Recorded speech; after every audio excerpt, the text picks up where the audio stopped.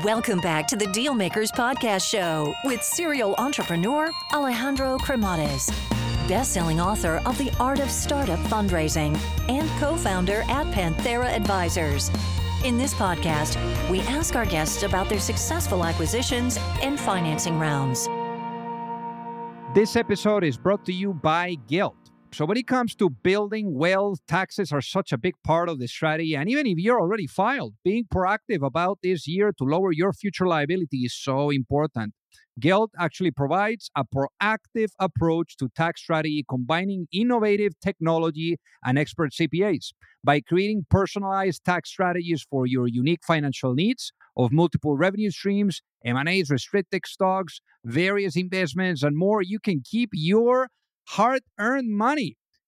Their proprietary platform ultimately gives you the full transparency of your tax management and direct communication with your CPA to reach your financial goals and grow for your wealth faster. So again, if you're interested on this, go to joinguild.com. And they are actually on the show notes that I'm going to be posting a very special offer for you all that you can actually enjoy. So again, join guild.com.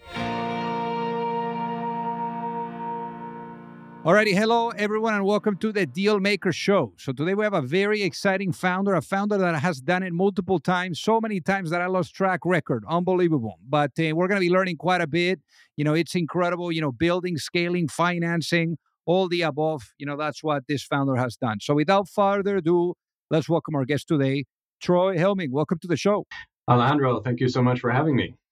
So born in Denver, Colorado, but you traveled quite a bit. You ended up, finding yourself in Kansas City. So give us a little of a walk through memory lane. How was life growing up?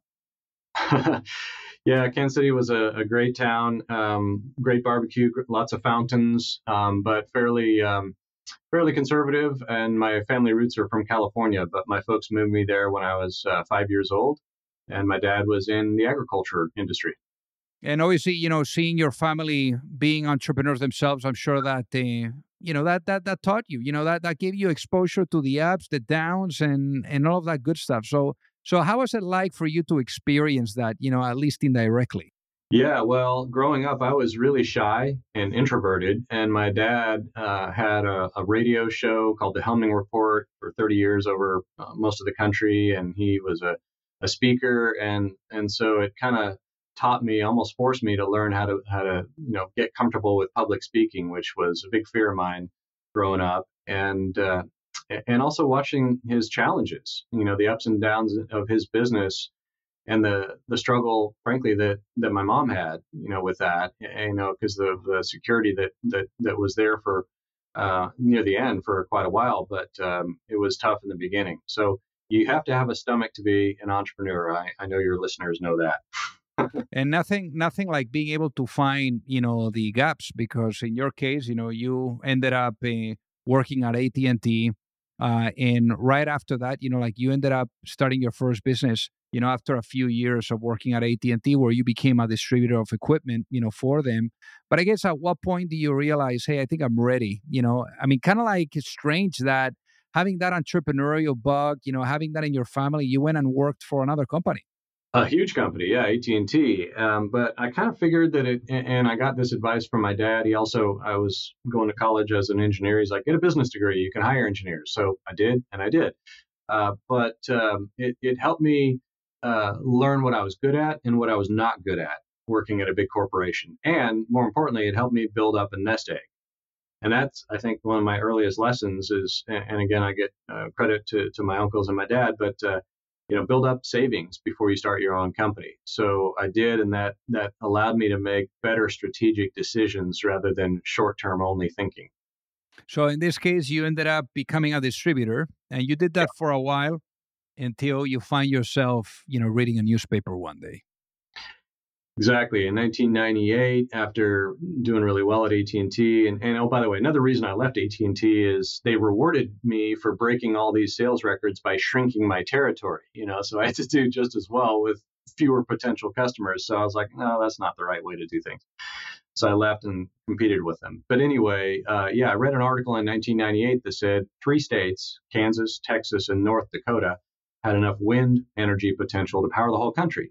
I was like, wow, we should be doing that. So I had no idea what I was doing, although I grew up in a home that was a solar powered home, solar heated home. So I had an exposure to clean energy since I was a kid in the 1980s. But yeah, sold my distributorship, started a wind company, promptly made some mistakes, but surrounded myself with smart people that knew better than I did how to do it, and some partnerships. And yeah, we ended up becoming, by 2017, Tradewind Energy became the largest wind development company in the United States. And how are you guys making money? How does like a company, like this, make money? I mean, what was the business model there?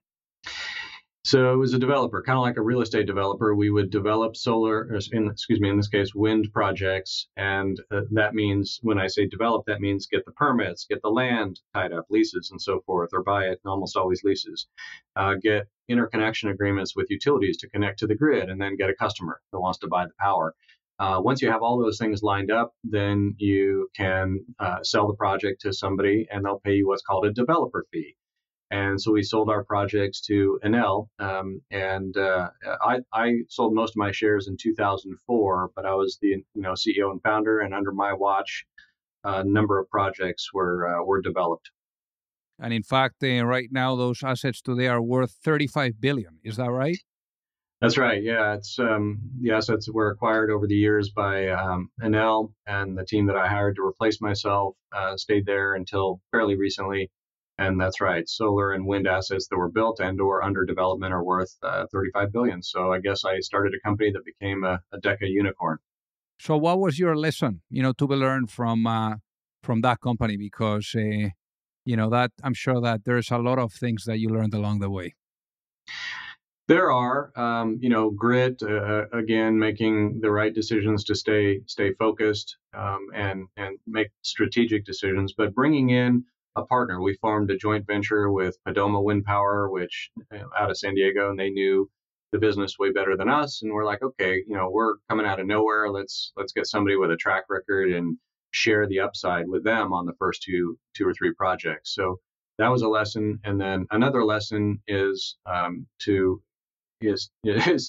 not sell out too early. I really wanted to own the projects, which is why I sold most of my shares in 2004.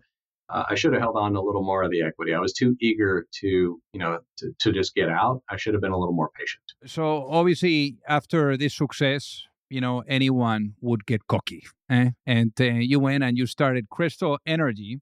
And when you did Crystal Energy, I guess that there what happened is that you kind of like got a little bit ahead of the game, and basically, like you guys ended up achieving an outcome that it was not the one desired. So as they say, you either succeed or you learn. I'm sure that the lessons that you learned here were even bigger than the ones that you learned on the previous company, because typically when you succeed, you don't really learn much. So I guess, how was that experience from you going from such a smashing, blockbuster, success to all of a sudden you find yourself picking up the pieces?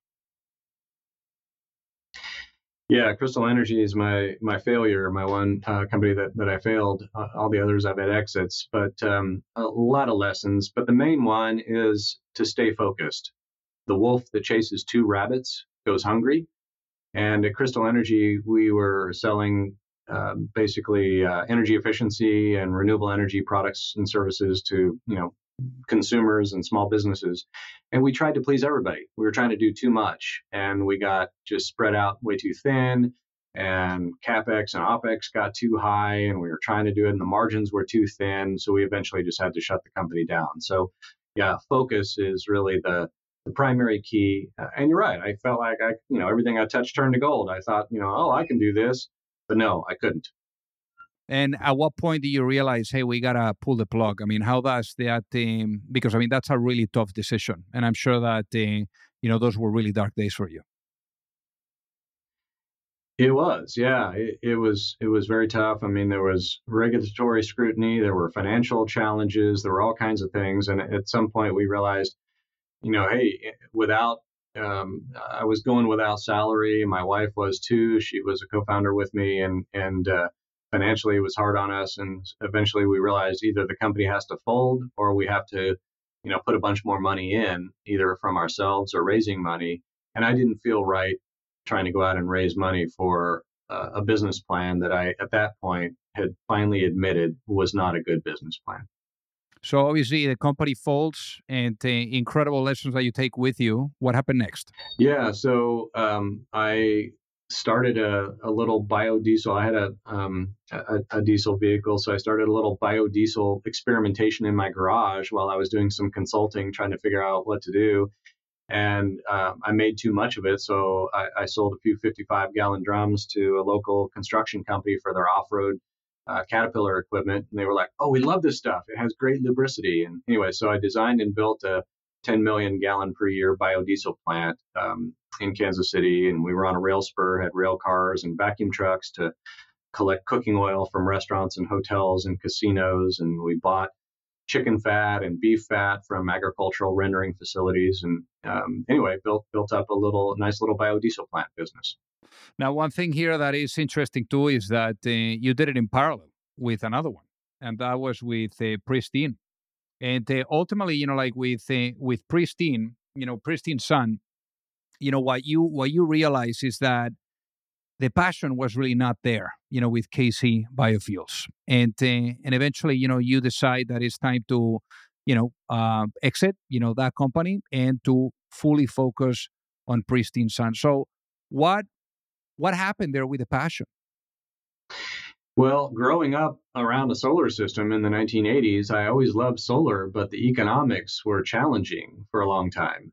Even at Crystal Energy, we did a few little solar projects, and some of the clients that we had met there continued to work with me. And so I was still doing solar projects in the Midwest in California, but living in Kansas City, and I realized, gosh, California is the land of opportunity for solar. They passed some legislation that basically created a multi-billion-dollar industry with feed-in tariffs and subsidies and credits and so forth. I was like, you know what? We need to relocate to California and ride the solar wave, or the solar coaster that we call it now. And so I sold my and that was my passion. Yeah, you're right. That drew me, and so we sold the biodiesel plant. Made not a lot of money, high six figures on that exit, but enough to invest more into the solar company, relocate the family to move to California and pursue the solar dream. Now, with Pristine Sun, the way that it works is pretty unique. I mean, because for the company now, you guys have raised for those projects $250 million. So how does it work? When you have like the money that you raise for projects versus the money that you raise for the corporation itself. Right. So project capital is what's called project finance, where you get a contract from, say, a utility or a data center or tech company or something, where they say, yeah, we want to buy the output of the solar farm over a 15 or 20 or 30-year period or something like that. And you take that contract from a creditworthy customer and you put the development time and effort and money in as the company. You earn a developer fee, and then you raise outside capital. And in our case, we raised $250 million from a private equity fund. We will co-own the projects together. So unlike at Tradewind Energy, we were able to own these projects and still do. Pristine Sun still owns a minority share of a bunch of solar farms that are operating. Anyway, but then you go get a construction loan at really cheap financing, like 4 or 5% interest based on that 20-year contract. Hey guys, this episode is brought to you by .tech domains. I mean, I can tell you one thing, and that is that as a founder, you're always thinking about branding. Now, one thing that is very important in that, is that you need traction, you need to grow, you need to succeed. And having a name that is recognizable on a really amazing domain is the way to go. So that is why it's very important to establish the online presence with a clear and distinguishable identity. And you can do that with .tech domains. So .tech domains are the go-to namespace to build anything in tech. They have actually helped many brands in the industry to make a name for themselves, just like 1x.tech with their advanced androids designed to replicate human movements and behaviors. So really, really, really cool stuff and cutting edge. And again, thousands of companies like this, are also taking advantage of .tech domains. So Also, remember that .tech domains can do the same, for your company. They're also providing a great offer to every single one of you in the Deal Makers audience. Is 1-year domain for $10 and a 5-year domain for $50. So head now to the special URL, which is go.tech/deal makers. And that is again, go.tech/deal makers. So go get your own domain. So I guess, in this case, one thing led to the next, and eventually there is a joint venture that ended up not working out the way that you had hoped. So what was this joint venture about, and what happened there? Yeah, so that was years ago before this latest 250 million. So in 2015, we had grown the company. We got a $10 million investment in 2011 from Capital Dynamics, a Swiss private equity fund. We spent the money wisely. 2 years later, in 2013, we had $100 million of assets on the balance sheet, operating solar farms. We bought out Capital Dynamics, paid them their 25% return, and we basically owned all the company. And then we grew too fast.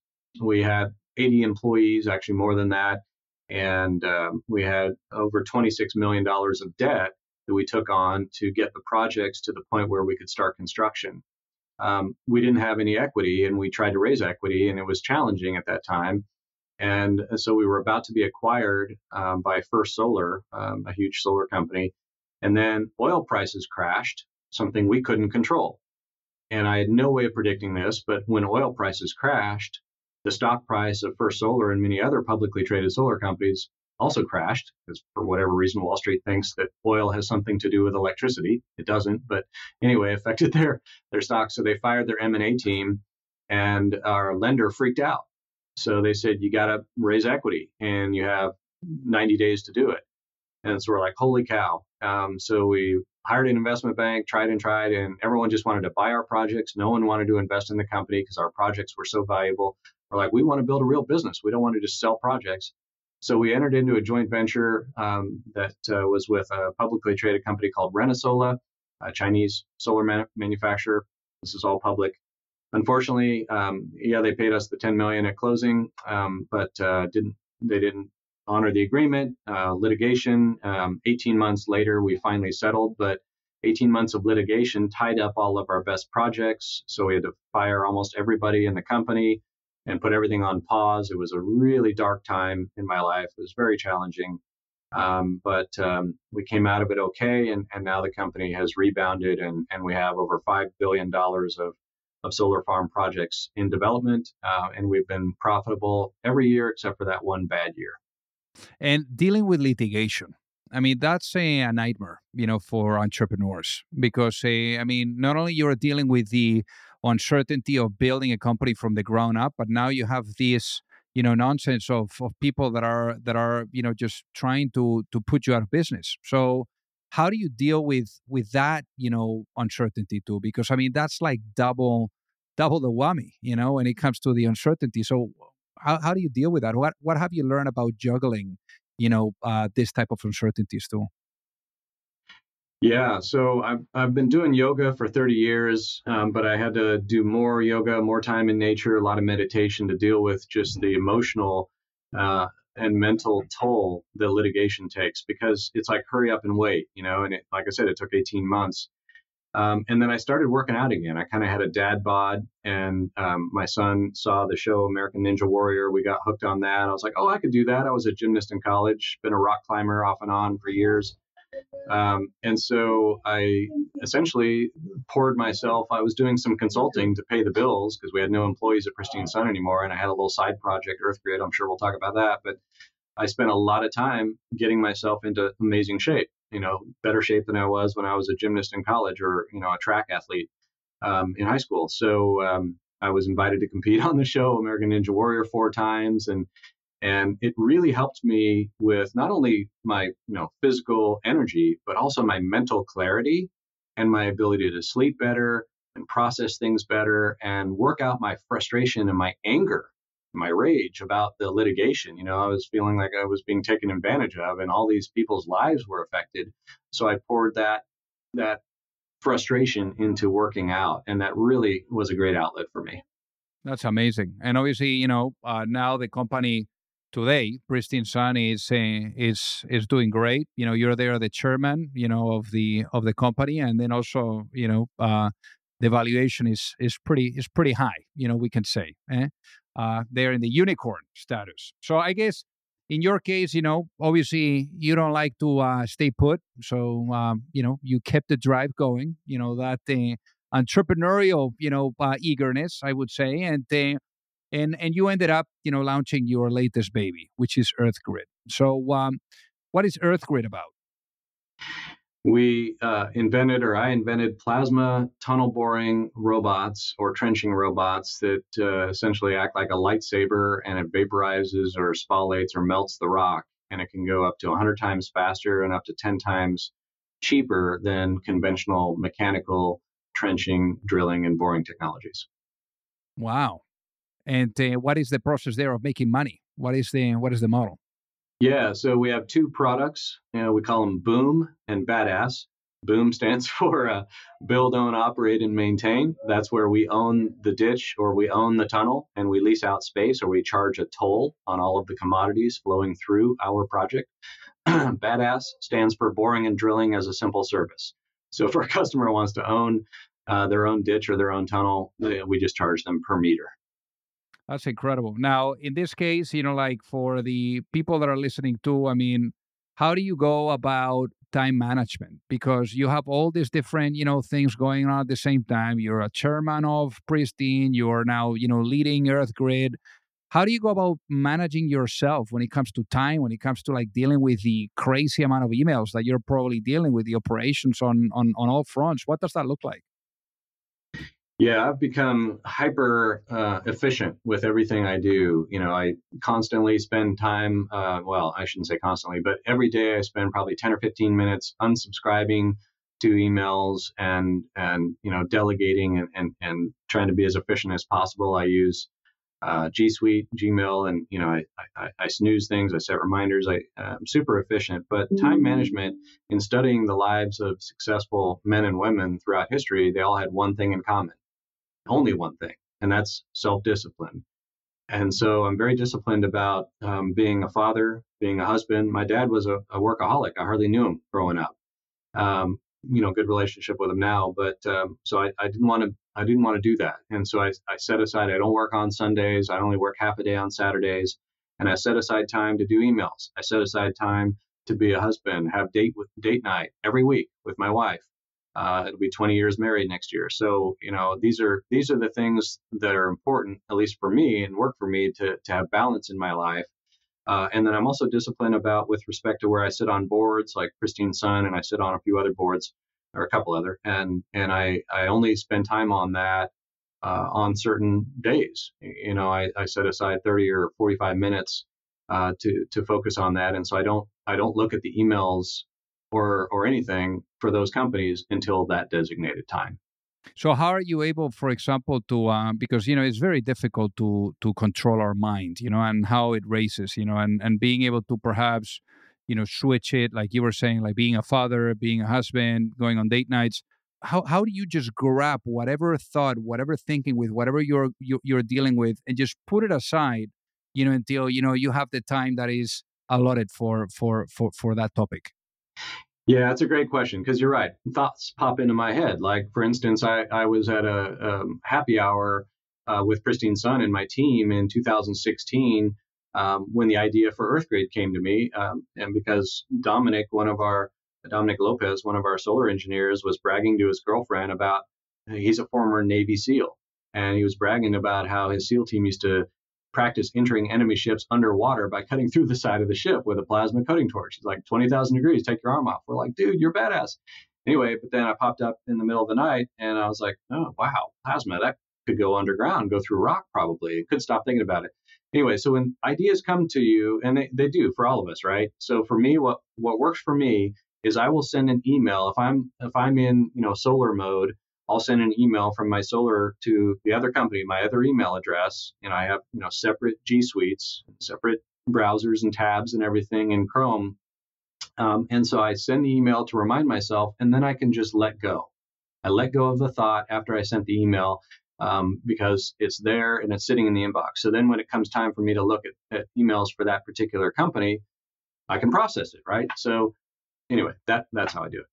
Now, talking about ideas here, because basically EarthGrid, went from just being a hobby to something meaningful. So, at what point do you kind of like realize, hey, I think that maybe I need to allocate more time to this? What does that look like when you're like validating and vetting, hobbies that, actually could transform into a business? Right. So I built the first prototype in 2017 after, the idea, again, couldn't stop thinking about this, using plasma to go through rocks to solve the bad infrastructure in the United States and the problem with overhead power lines causing fires and killing people and, going down in ice storms and tornadoes and hurricanes and everything. And not only does our power go out, but our internet goes out because everything's above ground in the US, where in Europe, it's 80% underground.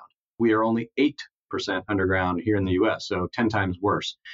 Anyway, so for me, it was, gosh, I got to hire hire an engineering firm, did a feasibility study.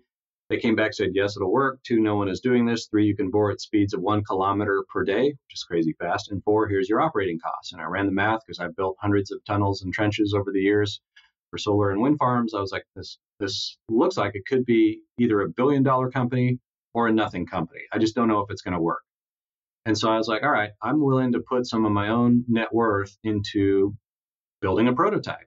And so I did that in 2017, started testing in 2018, didn't even tell my wife, didn't hardly tell anybody. There was a small team of engineers that I identified, and we built a little prototype, and it punched a hole through a big boulder of granite. I was like, yeah, it worked. Awesome. And so anyway, that's when I realized, hey, we have something here. Started filing patents, and then realized this could be a heck of a company. That's amazing. So what does it look like when you end up turning a corner here? What was that moment where you're like, wow, I think that we're into something big here? When I started talking to potential customers and realized the demand was very high, and I didn't believe our cost structure because it was so much cheaper, like 80, 70, 80, 90% cheaper. I was like, that can't be right. But as we did more and more testing, I realized it was. So I was an early employee of Petra, used to be known as ArcBit. Sold my first patent to them, and EarthGrid though was formed in 2016. At the time, I was still running my solar company, and we were just coming out of the litigation and rebuilding the company, and it was very emotionally draining. I didn't have the stomach to be the CEO again of 2 companies at once, while I was still cleaning up the very emotionally draining mess there at Pristine Sun. Without going into any too much detail there, EarthGrid sold its first patent to Petra. Now EarthGrid has its own patents, separate companies. Petra's not doing plasma; they're using a different process, and I wish them the best. But to answer your question, it was when I knew the tech worked, and I knew the demand was there, and I knew that the economics were there. The margins, even worst case scenario, I felt like the margins would be 50 to 80%, or maybe above 100%. And so I was like, all right, we have a business here. We got to invest in this and raise some outside capital. So let's say, and in terms of raising capital, I mean, how much capital have you guys raised to date for the business? Little over 25 million of equity plus some debt capital. And on top of that, we have a crowdfunding campaign on net capital that's going well, because I want to democratize the ownership of utilities and infrastructure. So we're making it available. People can invest as little as $100 on the crowdfunding platform. Nice. So obviously, when it comes to investments, it has to do with vision, with selling the vision too, no? And getting people aligned with that. So I guess, imagine if you were to go to sleep tonight, Troy, and you wake up in a world where the vision of EarthGrid is fully realized. What does that world look like? That world looks like we've built an underground supergrid across North America, and then we've started to connect the continents by putting our tunnels underneath, say, the Atlantic Ocean, from northern Canada to the short hop over to Greenland, another short hop to Iceland, to the Faroe Islands, into the UK, and then mainland Europe, and then eventually connecting to the Middle East, North Africa, Asia, Australia, South America, you name it. That's what I see us doing. And in fact, we signed a binding MOU from a large institutional investor last month that's going to invest, and this is going to sound crazy coming out of my mouth, 27 billion of commitment in a joint venture. And I have my eyes wide open this time. It's going to be a good joint venture. We're taking our time to make sure we have really good lawyers negotiating it. But yeah, that's going to fund 100% of the construction cost of 24,000 kilometers of underground tunnels and trenches across North America. My God, that sounds wild. So imagine, let's talk about the past now. Imagine I put you into a time machine and I bring you back in time to that moment where you were working at AT&T and figuring out, hey, I want to do something on my own. No?